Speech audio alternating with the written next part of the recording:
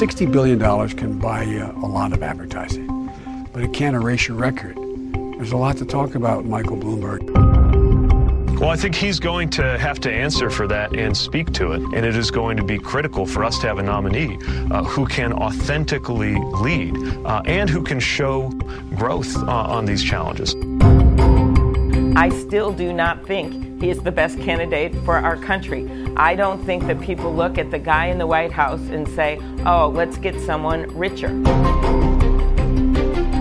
Hey everybody, welcome to the Muckrake Political Podcast. I'm your co-host, Jerry J. Sexton. I'm here with my co-host, Nick Hauselman. There's a lot to talk about, obviously, but I'm coming in hot. I'm really, Nick, listen, we're developing a relationship with our listeners. They need to know where we are, where we stand. I'm hot. You are. I'm hot, and I'll tell you why. The narrative that Mike Bloomberg is somehow or another the magic bullet that is going to take down Donald Trump. That he is the neoliberal savior who's going to, I don't know, maybe we could put him on an escalator in a building that he owns, and he could just come down and, you know, maybe he could pick his own vulnerable population to call rapists and drug dealers, and some of them I assume are good people.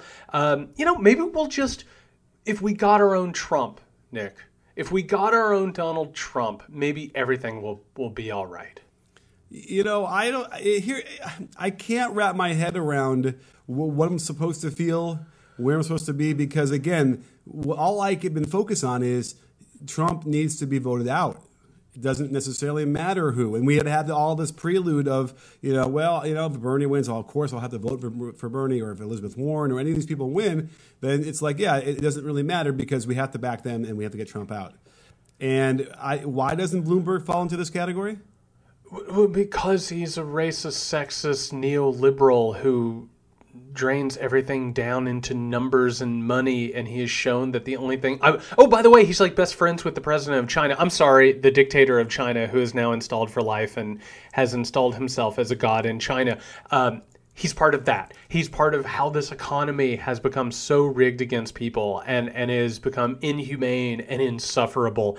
And meanwhile, okay, so and what you just said, well, I think I'm so hot. I'm very, very hot. I'm so glad we're recording on this today. Okay, so what you just said, I think, distills down what we're talking about here. Number one, where's this narrative coming from? This is from cable news. This is from institutional papers. This is from Twitter. It's from New York people who lived under Bloomberg and, thought it was enjoyable or whatever. So that's where this is coming from. The second thing that you said, that I think you put your finger on it, which is this is all about the Democratic race and Democratic anxiety. And you just said you would vote for Sanders if he was the nominee, but also, you're hesitant on there. Let's just put our cards out front. There are so many other candidates that you could vote for that are competent people. And if you don't agree with Bernie Sanders' approach, you can go to Elizabeth Warren, who, by the way, the entire media has just pretended like she vanished, like a character on Lost, that there was some sort of a mule wheel kicked and Elizabeth Warren just evaporated. And all of a sudden it's you got to choose between Sanders and Klobuchar and Mike Bloomberg. And if that is where our country is, I don't know what to tell people. I really don't. The left accepting Mike Bloomberg, who is the embodiment of everything that is wrong with this culture. I don't know what to do with that, Nick. I really don't. I might go live in a cave. I might just live in a cave. Right. Well, we've already talked about the death of democracy as we know it, and I guess that would be more along those lines. Okay, so Bloomberg, he's being accused of being racist because of stop and frisk. Right? That's what we're at, right? Not to mention a cacophony of comments that have basically said that African American men are dangerous and need to be watched, which I don't know where everybody else who's listening comes from, but where I come from, that is the textbook definition of a racist worldview. Right. I mean, and they caught him on something like that, talking about numbers and statistics. And what it sounded like to me was he must have just come out of a meeting where they presented him all of these facts about like what they're seeing with arrest rates without any nuance or context, and so he was just sort of these are the numbers we see. This is why we're doing it. So he's a numbers man, Nick. That's all he can see. Right. Like, we're gonna get a technocrat in there. Everything will be great as soon as we just figure out the numbers because society is a rector set. All right. So that all happened, right? And we all have these feelings. Now, are we old enough to remember a guy named Robert Byrd, who was a senator, who was actually a KKK member, but became the most sort of liberal senator and sort of enlightened person we had as far as race goes? After that, can we give Bloomberg any credit to maybe getting some enlightenment in the interim? I love that we're now making the argument that Mike Bloomberg should follow the former Grand Wizard of the KKK's example and realize that his KKK worldview part is of better. Our country is we believe in redemption and the notion of contrition. It does that. Could that exist for Bloomberg? Okay. So let's sit here and let's talk about what we're talking about, right? Which is this. Why are we making the case for Bloomberg here? Why? Deep down, underneath all of the sediment and underneath all of this, why are we making the argument for Bloomberg? Narrator's voice. He wasn't making the case for Bloomberg. But I know. Well, right. But rhetorically, that's what I'm talking about. Yeah, but why? I've been playing devil's advocate. But okay, why are we making the case? We're making the case because we need to get Donald Trump out of office. Right. That's it. Right. Real fast, Nick, because you are a barometer on this stuff. I think that your instincts on this are fantastic. Are you inspired by Mike Bloomberg? No. I mean, are you walking around? Does your food taste better? Are the birds singing a sweeter song? Are the colors I'm prettier? not inspired, but I do say that I like the style with which he is combating Donald Trump, and I do feel that the other candidates should be doing this as well. So my idea of a dystopian nightmare is watching billionaires stand in front of cameras and slap fight each other over control of the White House. Like, if you asked me to write down, like, what is the worst reality to live in? Oh, and by the way, like, they're not, like, I want people to think about how these debates would work if it was Donald Trump and Mike Bloomberg, who I assume they know each other pretty well from playing golf and tons of charity events. You know, they've been pretty tight for years. They're not going to get on stage and talk about racism because it disqualifies both of them. Right? We're going to get them on stage, and Donald Trump is just going to get on. He'll probably, if he debates, we don't even know if he'll debate, but, you know, if he debates, he'll probably drag an American flag out and just keep his arm around it like it's his date the whole time. And meanwhile, they'll just call each other old and fat and short. Like, that's what politics are becoming. And I'll tell you, this is... The reason I'm so hot about this is because I've mostly bit my tongue on most of this stuff, right? And the reason is this. We have now gone through a couple of years where people, and by the way, not just people, but like people who are supposed to be like intelligent, competent people. Do you know the names they've been throwing out for 2020? Oprah Winfrey, Dwayne "The Rock" Johnson. Now all of a sudden it's Mike Bloomberg because he upsets Donald Trump with his tweets. This is madness. Okay, I'm picturing. So here's what you're doing. You're picturing the debate or the one-on-one race between Bloomberg and Trump, and how clearly it's upsetting you, and how it would turn this into a farce and all these different things. Here's the thing: had you forgotten what was like with Hillary Clinton ran? It doesn't really matter who at this point, does it? I'm so glad you're bringing this up. Because now we're talking about electability, right? That's what this whole thing is, this word electability. And this is what I wanted to go off on today. Electability is a code word that means, will it appeal to an anonymous, possibly non-existent group of white voters, right? Who are mostly conservative. And one of the people who's out there making this case right now, and you know, sometimes he'll say some things that are smart. James Carville, is just throwing on his best LSU ball cap lately and finding the nearest camera to just be like, well, the voters I know, they don't care about da-da-da-da-da. And it's just like, no, James, you're not talking about anybody who actually exists. Like, when he worked for the Clinton campaign, they went out and they were like, how do we get white Republican men? That's what electability means. It's whether or not they can get white Republican men. So The problem is, when you say electability, you're just imprinting your own beliefs on it. Nobody knows who's going to get elected. John Kerry got the nomination because he was the most electable, and he got the brakes beat off of him. Hillary Clinton was the most electable, and she got beat to a once-in-a-generation candidate who was a total failure at everything he'd ever done. We can't sit here and say... and by the way, nothing has shown that Mike Bloomberg is electable. There hasn't been a vote on Mike Bloomberg since he got reelected mayor of New York City. He hasn't participated in any primaries. He's just out there flooding the TV with ads that make it seem like he stepped out of Barack Obama's body. You know, like Athena emerging from Zeus's forehead. I can offer some criticism, or have a problem, a pretty severe problem I have with Bloomberg, is that how could he expect to be the Democratic nominee having not even been in the race for the first 4 races? Now, that is really, he's not on the ballot in the first 4 ballots. So that is really, I think, something that's been hitting me hard. It's like, that doesn't seem right. You know, now, then again, he can argue he got in late, and there's no penalty necessarily for when you want to decide to run for president. In theory, there's no law against that, right? I mean, they have rules that will ultimately be triggered if he can't make it and won't get as far as he thinks he's going to get. But you know, that is a certain problem too. Like, why should those states be cut out of the process?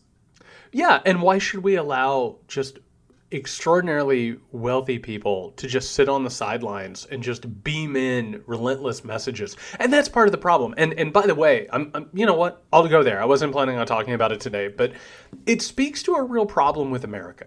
Because people are starting to watch these ads. They're being inundated with it. And you know, we're a couple smart dudes, Nick. Like, I would sit here and I would tell you that ads don't work on me, or that I never buy products because of ads, and who are these people who buy into ads? We all do, right? Advertising works because it's psychological propaganda. So we have this person who's just releasing a bunch of propaganda into the bloodstream of America, and it's working. We should talk about that, but we can't because we don't want to admit that America, like, we're captains of our own destinies, right? No, like, we're very vulnerable to propaganda. And what is happening right now is we have an extraordinarily wealthy person releasing really potent propaganda, and he can do it every day. Like, I assume right now there's like billions of dollars of advertising. Right now they're circulating, and it feeds into these myths of America. Mike Bloomberg's not going to talk about what's wrong with America. Mike Bloomberg's not going to talk about the big issues in America. Matter of fact, if he got in, it would basically be like a mayorship, right? Which is where he just sort of makes sure that the garbage gets picked up on time. And meanwhile, the economic order just keeps getting worse and worse. I mean, he hasn't had a stop lately where he wasn't like, why would we offer more health care? and he's basically like, you know, poor people need economic incentives not to be stupid. Like, what is this? What is this nightmare that's emerging? And I don't think he's going to win the nomination, but the very fact that this blip is happening, I think, is just a nightmare. Okay, you know, I guess you're talking to the complete and utter anxiety I've been feeling and stress I've been having the last 2 weeks. It's been gnawing at me, and I think probably for all the reasons that you just listed, even though for me, I'm kind of like, you know, with a raised eyebrow, you know, peeking at Bloomberg and saying, okay, I mean, at the very least, if he could lay out a blueprint, because again, I do feel like there is this notion that, you know, the Democrats are going to eat themselves whole before they even get to the general election, and they're going to be also wounded. It's kind of like when you're playing a basketball and you go through 3 7-game series in the playoffs, and then you finally get to the NBA Finals, and you're just so beaten up and injured, and you get swept. And that's certainly what could happen again here. It's really an amazing confluence of events, how we got here, where, you know, this is the year we have to have these candidates against an incumbent, horrible president who's going to have an advantage. You know, it's just how. And then 2004 was very similar in that notion, too. Anybody not named John Kerry probably beats Bush. Although, I mean, again, then it goes to the matter of the polls. Like, what are the polls telling us? Are they really real? Especially in this climate, when you have a guy like Trump, who people might not be willing to admit that they want to vote for him. It kind of radicalizes the whole notion of how these elections are being processed, and whether or not the polls influence our choosing of who we're choosing, or are we influencing the polls? There's the great question. You nailed it, as always. We don't know. We don't No. And sitting around, and part of this is this epidemic of pundit brain, which is just everybody now, because politics is so scary and because it's so anxious making, everyone's paying more attention to it than ever and game theorying it. Like, oh, well, I mean, Klobuchar could definitely go into the Midwest and talk to these people. And it's like, I have no proof of that. Yes, she's Midwestern. That doesn't mean that you win the Midwest. Hillary Clinton was from Illinois. Oh, and we forget all this stuff. You hear why Biden said he didn't win Iowa or did so poorly? He says because it wasn't diverse enough. Well, and who knows even what's going to happen in South Carolina with him. But we get so caught up in thinking that for whatever reason, it's like the NCAA tournament, which I love more than anything in the world. I really do. It's one of my favorite moments all year. It gets me through rough times knowing that there's going to be another tournament. I fill out the bracket like everyone else. Do you know what I do? I watch a bunch of games. I scout these teams. I look at the numbers. My bracket is still destroyed because there's a huge difference between conventional wisdom and how things play out. Nobody has any clue. The numbers don't really mean anything because a number today doesn't mean anything tomorrow. It goes back to what we keep talking about, which is this idea that tomorrow will look just like today. Well, guess what? Mike Bloomberg, who has been a front runner in the public consciousness for half a week, the past 2 days, it has been nothing but artillery coming in of him being racist, sexist, and really messed up. Well, guess what? That doesn't make him electable. It doesn't. And Joe Biden wasn't electable. And these people that we keep trying to say, well, obviously they're going to win, just vote for something you believe in. Like the way that you beat Donald Trump is to find something you believe in and put your energy behind it, as opposed to trying to beat him in a zero-sum game. Okay, so you answered the question that I didn't get a chance to ask, which is, what is this about? What are you supposed to use, and how are you supposed to decide who you want to vote for? So we have to get back to the ideals of our country, as they were written, as the founding fathers created them, is to vote in who you believe in. And, certainly there's a good argument to the fact that this whole process, however messed up it is a pretty good vetting process, right? If you can make it through this insanity of what we're doing with caucuses and then regular voting, it's insane. Then it does prove something in theory. So maybe the chaos is what does help you get to electability. Aside from the polls and all that stuff, it's certainly the process that we're going through, which, again, seems like we need to streamline it and make it just much better than it is. Maybe there's something to that, where because it's so messy and crazy, it actually will produce the best possible candidate. Well, let's talk crazy. Here's my idea. Like, man, getting Bloomberg has just sort of got me all amped up. Oh, my God. So here's how I'd fix it. If you're going to fix the primary system, here's how I would do it. You want a person who is able to manage the United States of America, right? Which means that they're able to talk to a diverse group of people in different areas. Plus, they're also able to manage a budget, right? That's a big thing. And form coalitions and figure things out and how to manage a budget. It's not about how much money you raise, because fundraising has absolutely nothing to do with how you manage a government. It's actually the complete opposite of that. So why don't we go in and we have the parties raise a certain amount of money and they distribute it, and all of a sudden it's like you have X dollars to go out there and run a national campaign over the next couple of months. And maybe we can even, like, some people are like, let's just have one primary day. I don't think so. I think we gotta have time to learn about these people and watch them develop. Let's have 2 or 3 Super Tuesday like days and just show people being able to use different funds to go around the country and make these things. It doesn't help to have a billionaire who goes out there and spends all his money. Do you know what doesn't help as president? A person who has a bunch of money. What's he going to do? Is he going to throw money at the national debt? No, he's not. It doesn't. These skills don't actually translate whatsoever. But what it does do, and this is the reason why we're having this conversation, and it's the reason we're in this mess, it makes for great TV, and it makes for great news salesmanship. Because if you go onto Twitter right now, it is one person after another fighting with each other over their candidates. And it just creates total out-and-out anarchy where people are clicking on every article that says something good about their candidate or says something bad about them, because what the media needs is win-all spectacles that everybody looks at, whether it makes them angry or makes them happy. And so we're plugged into this chaos and anarchy and anxiety machine, and it's killing our democracy. It's absolutely killing our political process. And that's why we're here. And we can't talk about that, so we have these petty little dumb fights. Okay, here's a good question for you. Why does the media like these kind of things? I mean, you mentioned sort of popularity, whatever, and eyeballs, but really, what are we talking about? We're talking about O.J. Simpson. Yeah, but okay. And so, what does all that do for these networks? Well, I mean, it's really, so that's the other thing, right? Is we're talking about whether or not politics should be entertainment or not. I'll tell you, if I was king, and I wouldn't want to be king because I don't believe in fascism, but if I had the power to change everything immediately, and I was thinking about this, we should do the Solutions podcast here coming up. I think it's time. I think it's time to do it. I think that politics should just be as boring as dirt. We should just care about process and occasionally have moments of inspiration. I need this to not be a television show. I need this not to be something like right now. Cable news is all about selling anxiety and fear. It's about having people turn on. And that's actually one of the real problems right now with this process. So one of the reasons why Elizabeth Warren doesn't get any coverage is because they're either talking about fear of a socialism platform in a national election, or they're talking about the big bad rich man coming along and having a fight. And that's all they want to talk about. They don't want to talk about everything in between, which actually creates a really dysfunctional political system. So I wish it was boring.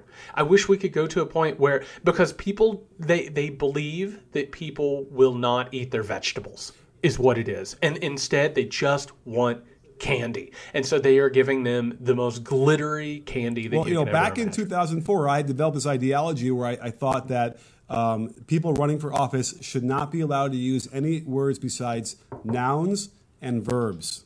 That's it. No adjectives, no adverbs. And we don't see their picture, because what happens? They end up voting for what they're going to lie to you as much as they can, and they're going to end up voting for what they look like. So we should not be able to see what they look like. They should not be able to editorialize any more than just nouns and verbs.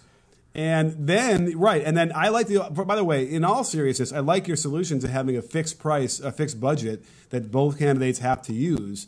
I don't even know if other countries do this or not, but they should. And there'll be a great test to see how that works. But it's always gnawed at me that it's clear that the connection between how much money you raise and the likelihood you win the race are completely and utterly the same thing, basically. That has always been really frustrating to me, to no end. But then, I mean, again, the capitalists will argue, well, if you really are a viable candidate, you'll be able to raise money, won't be the problem. But there just reeks of undemocratic principles. Well, I thought, okay, so this is going back a little bit. So back in 2016, I was approached about possibly running for Congress. And I got pretty excited about it, because I'll tell you this right now, my representative down here is garbage. Just a garbage candidate who can't even be bothered to show up, and talk to his constituents. And he's one of those people, he's a very, very wealthy person, which we got to talk about who gets attracted to politics now. Right? It's people who are either wealthy and they've sort of reached a ceiling where they don't know how to get wealthier. And so they're like, well, maybe I should change the tax code. or maybe I'll go and I'll become head of a board somewhere or something, after I'm senator. And it's always post-political, right? It's not actually like making a difference for people. It's how can I open up like the next ceiling? Or you have people like Donald Trump who are malignant narcissists who are like, well, I'm one of the most famous people in the country, but that's not enough. I want everyone talking about me all the time. So what has happened is politics, because it has turned into this entertainment spectacle, it drives away people who should be serving in politics. And I dipped my toe in, and I'll tell you what happened, Nick. It was immediate. It was just like, here are your fundraising goals. Here are the people who are going to help you. And they started beating down my doors the moment I even considered it, which is like, here is a constituency. Here is a group of people. Here's a special interest. Here's how you raise your money. Here's how much time every day it has to be spent fundraising. It wasn't about making a difference. It wasn't, because the system isn't built like that anymore.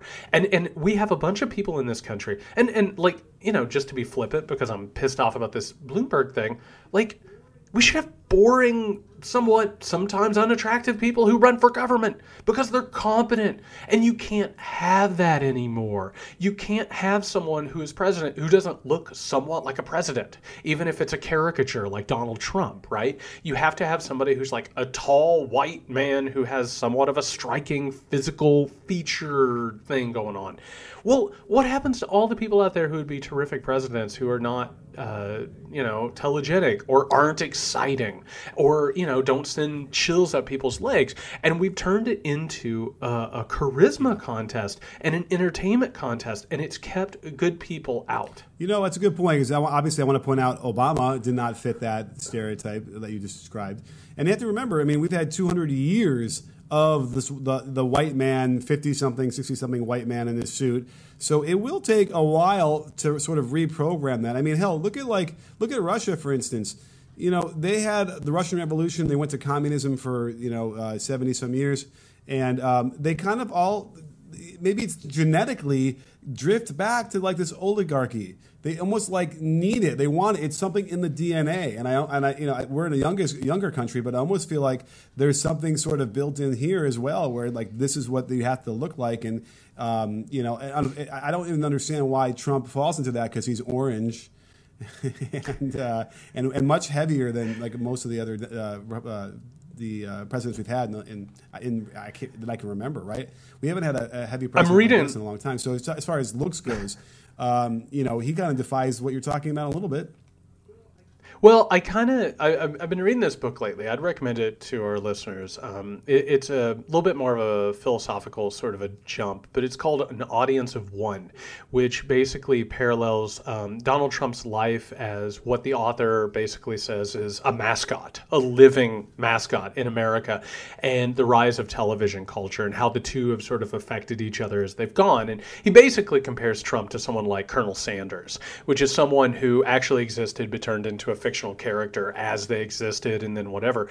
And there's like all this old coverage of Trump that like always talks about him looking like Robert Redford. And that's one of those things where like when he was younger, like I guess if you like squinted or you were overcome by the charm of like his wealth or whatever, I guess you could have seen it. But I also want to point this out because you again nailed it.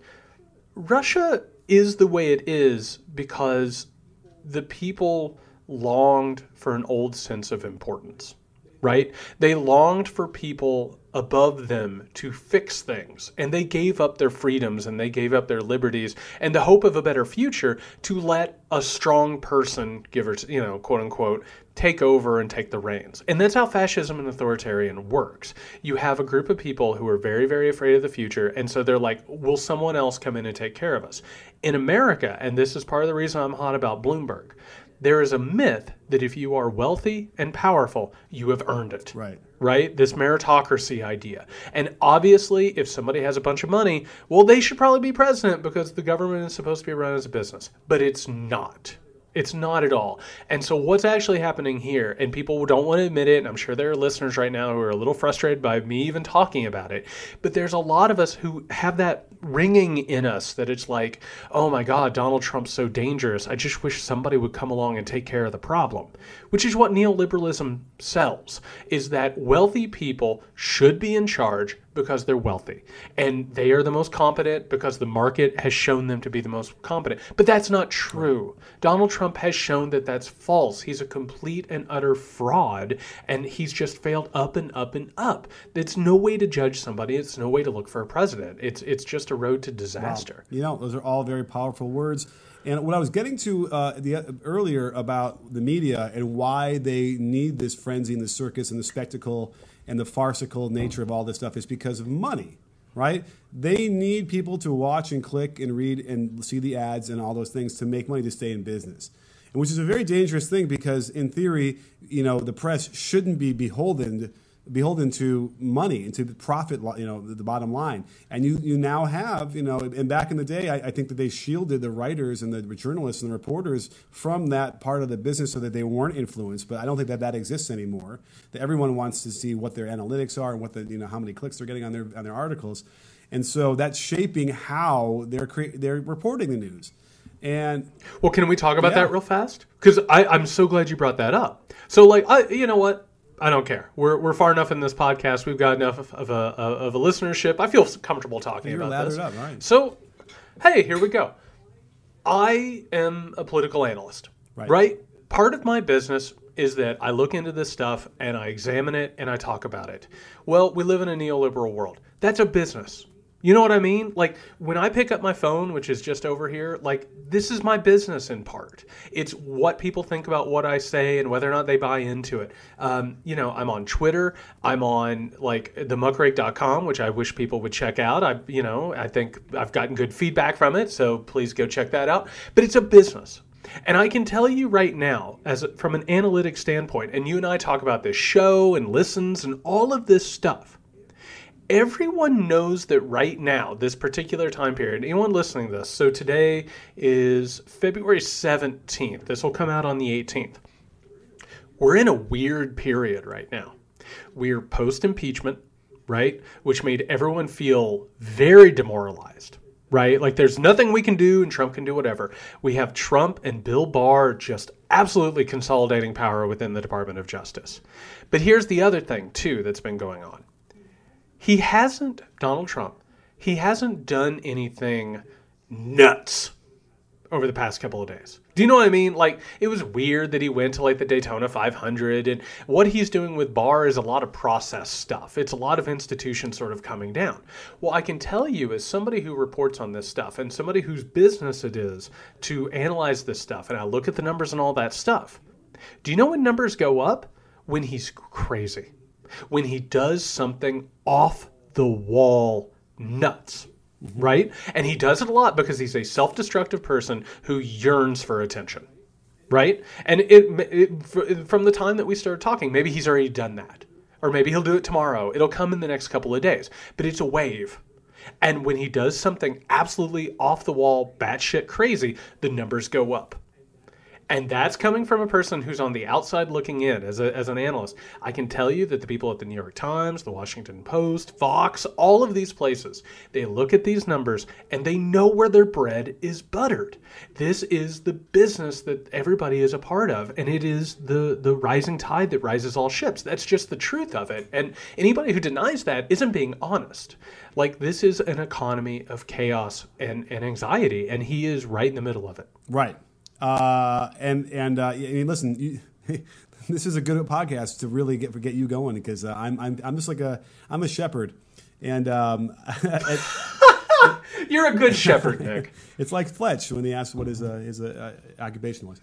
Okay, so to distill that, right? He understands that. I mean, he's not playing 4D chess. He doesn't really. He's not playing 6 moves ahead here, but he certainly understands that when he needs to get a gin up in certain areas or even approval rating, he'll tweet stuff out and that'll really help him. So he's a petulant child. Yeah. That's what it is. He's just a person who wants attention. And there's probably every time that there's a primary, right? And all of a sudden everyone's talking about who his opponent's going to be. He's going to do something to act out and get attention because that's his nature. It's not like he's strategizing. It just so happens that he's tuned in on that, and everybody's tuned into that. That's what makes it such a toxic environment. Well, the other thing that's interesting is that we all knew that he was going to get acquitted. And it was almost like, if people probably are not old enough to remember, that before they decided to impeach, there was a lot of trepidation about it because it would hand him a win. And we knew that was going to be a win. He was just going to be able to campaign on, I was exonerated on hoax, blah, blah, blah. And guess what?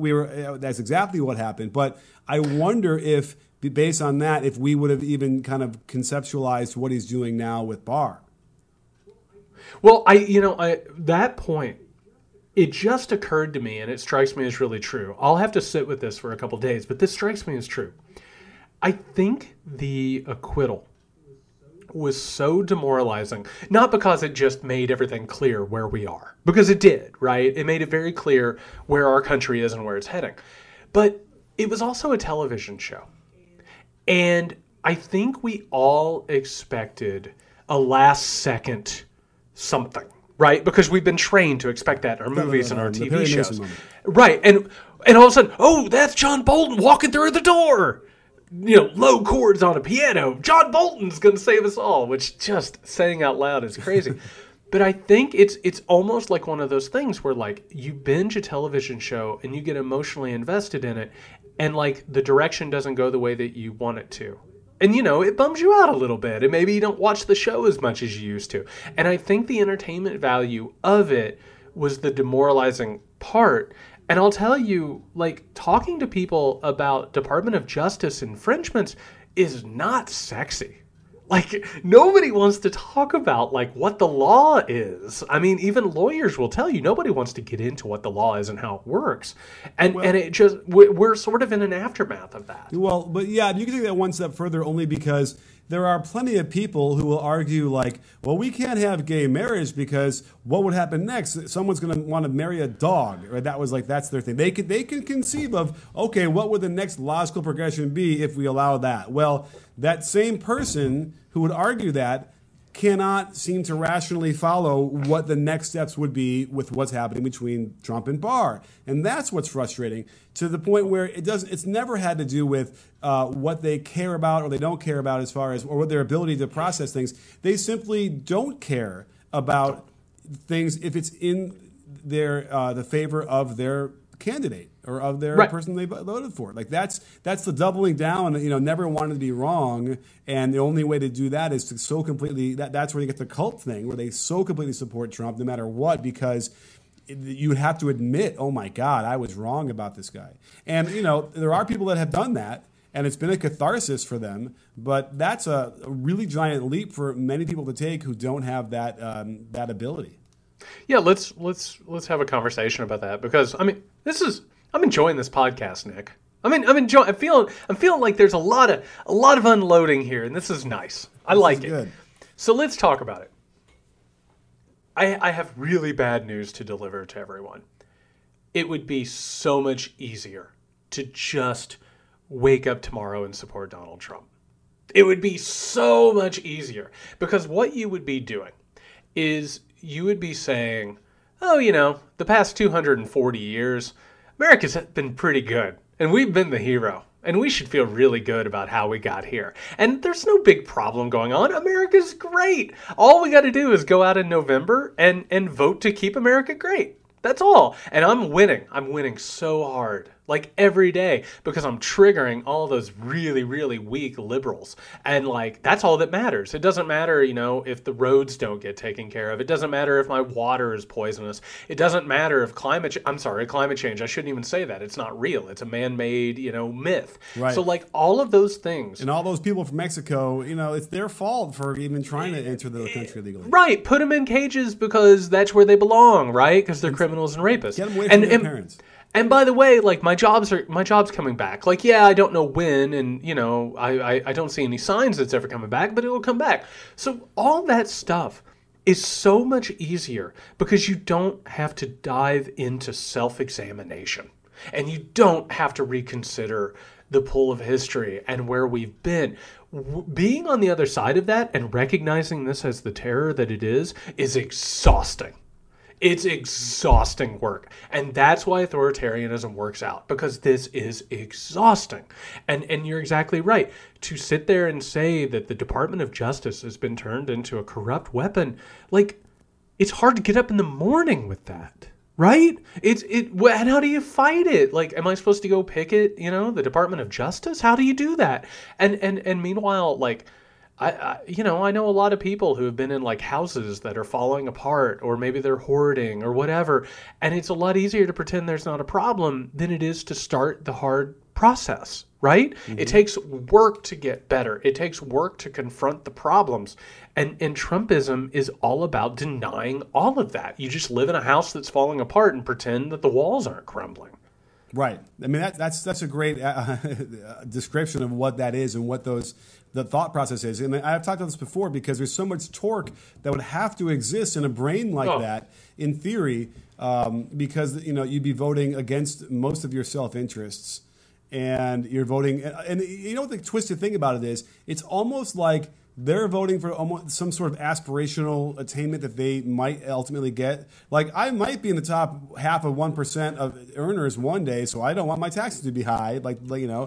And it's almost in the same twisted, bizarro version of us, aspiring to a better country that's progressive and continues to build on the achievements we've already made and not go backwards. There's some weird parallel there. And again, what they've weaponized now is that it's the zero sum where one of those has to win and the other has to lose. And I kind of feel the same way, though, right? I feel like, you know what, they have to lose. There's no other choice, but the bad guys need to be exposed and lose. And by the way, there's probably a whole subset who will say, you know what, it's bad, but don't worry. Eventually it will be settled. It will come out. All the things are going to happen. Don't be so alarmist. And there's those people, too, that also make this a volatile mixture. Elect Mike Bloomberg. That's the campaign slogan. Because what you're saying is exactly what is at the heart of that thing.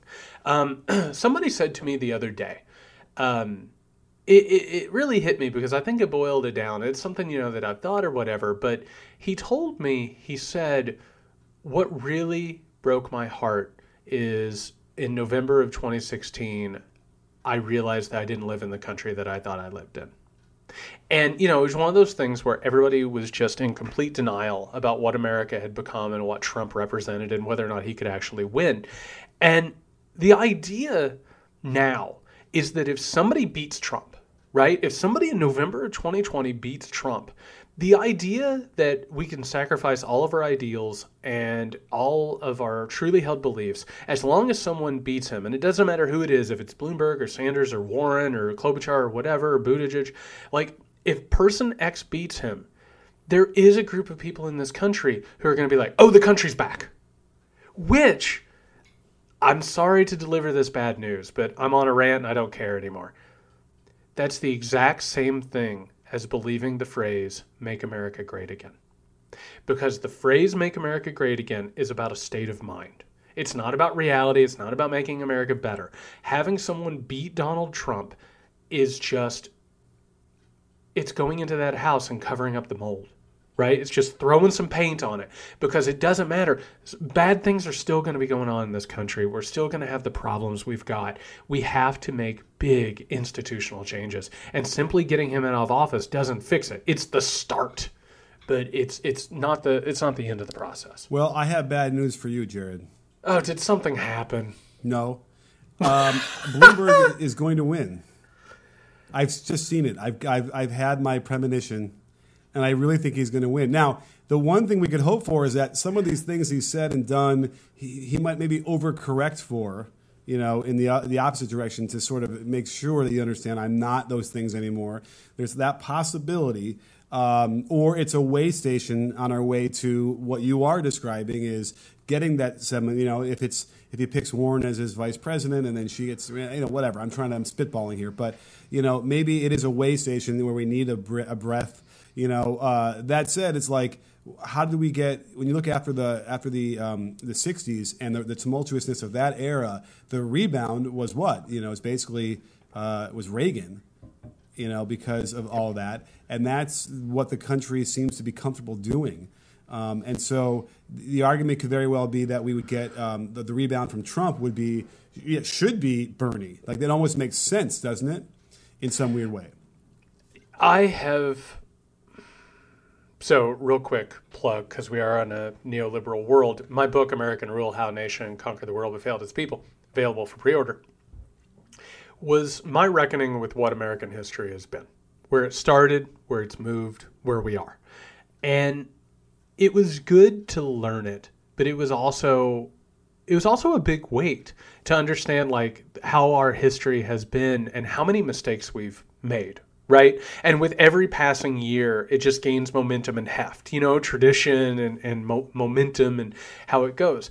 So the times when I've been feeling down, like in the past couple of weeks, like, really, really in an existential crisis about where this country is going and where it might end up, I do this thing where I try to think about the answer. Do you know what I mean? Like the one thing that I can do or everyone can do, and all of a sudden it just happens. But when you do that, it puts so much pressure on the answer that the answer just vanishes. It just disintegrates. It crumbles. The truth is that I don't know where the country goes, and I don't know what's happening. The only thing that I can have power over is voting for something I believe in. Do you know what I mean? Like actually saying, this is what I think would make things better. I really hope everyone else comes along with me. And maybe I'll campaign for someone, and maybe I'll, call people or whatever. But that's the only thing I know what to do. It goes back to your idea of inspiration. I think that's what we need. I want to agree it sounds great, but it also sounds like you're describing how Al Gore lost. Oh, yeah. Well, I mean, Al Gore went the other way. Al Gore's entire campaign was electability, right? It was like, I'm not going to shake the boat too much and hopefully somewhere down the line, somebody will get on board. But Al Gore didn't go out there and talk about climate change. He didn't talk about, restructuring things. He basically ran against George W. Bush as the Democratic version of George W. Bush, which was Bill Clinton's playbook against George H.W. Bush. And yeah, it worked for Clinton. It didn't work for Gore. Right. Right.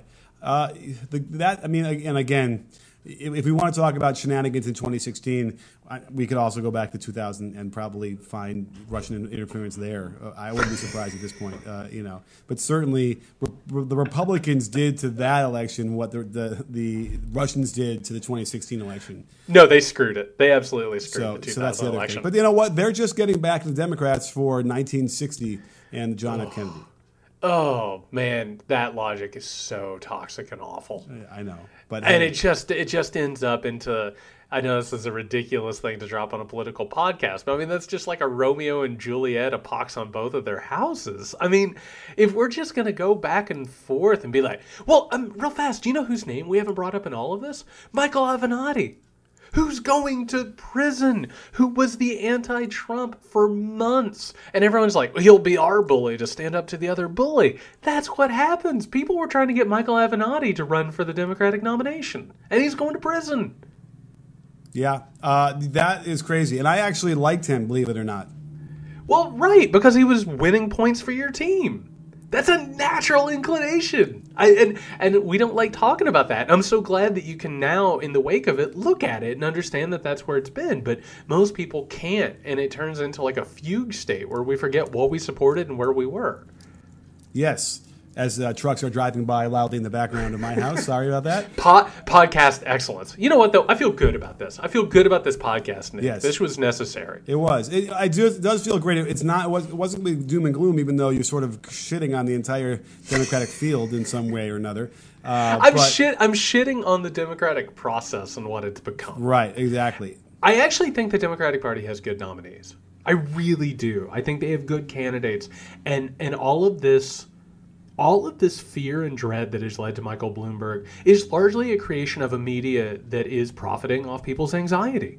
Listen, there are polls. You want to talk about polls and numbers? There isn't a person in the field who loses to Trump right now in the polls. And yet the media is just like, this would be the apocalypse. This would be done, if Sanders won or Warren or Buttigieg or Klobuchar.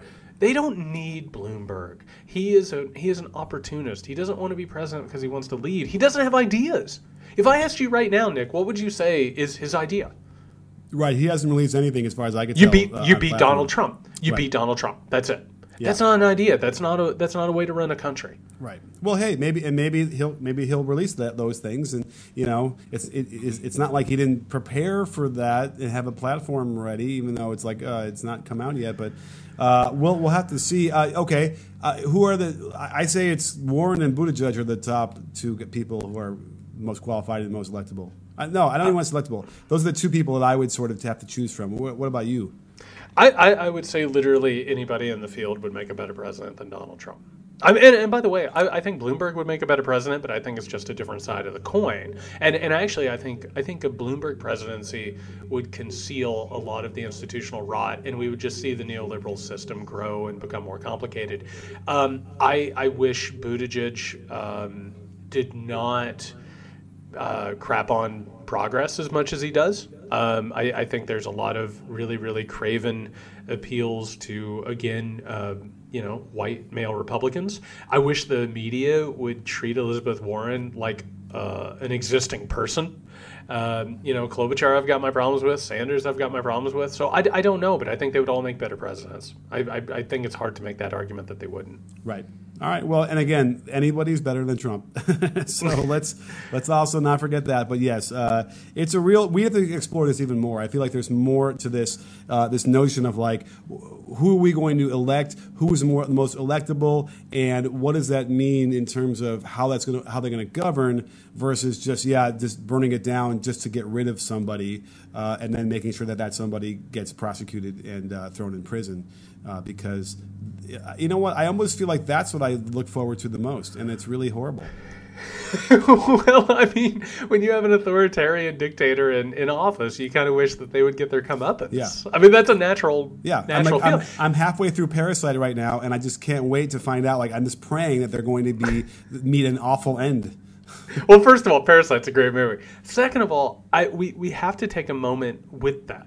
And we have to understand, if not that it's the exact same thing as what happened with Trumpism, you got to think there's a lot of people who, looked at liberals and Democrats and they've been told that they're criminals and dangerous people, and they were waiting on them to get their comeuppance, right? They wanted the system to be used against them. So one thing that we have to do is we have to recognize the similarities in how we view politics and how we come at politics. And we have to be very careful to look at what Trumpism has done and not fall into that poison, because there's no emergence from that. Right. If we just create our own Trump, we're going to go down a similar road. Like, it's probably not going to be kids in cages, but it's going to be problematic on its own. We have to aspire to something different.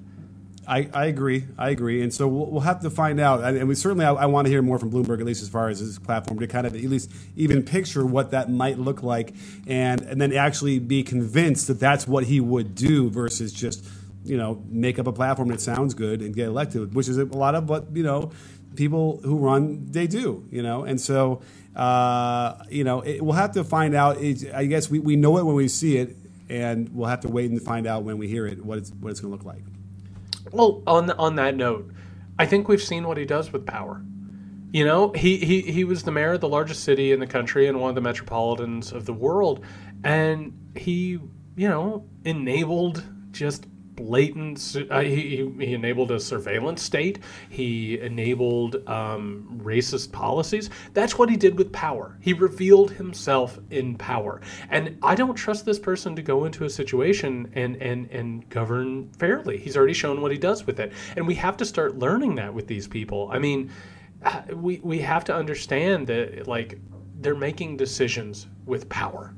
And that's what gives me hesitance and pause. These people reveal themselves in public life, and we have a good idea what he would do. We just do. Well, I think that sums it up right there. And I don't know, maybe I'll take us out on this one, Jared, because you usually do it. But thank you so much for joining us, everybody. This is a terrific conversation. And if you like it, make sure to like and subscribe on iTunes or wherever else you listen to your podcasts. You can also follow us at JY Sexton and Can You Hear Me SMH. Always a fun conversation over there. And, keep supporting us, keep spreading the word, letting everyone know what we're about, because we're really enjoying giving this to you and looking to continue to grow it. So thanks so much, everybody, for joining us, and stay safe out there. Stay safe.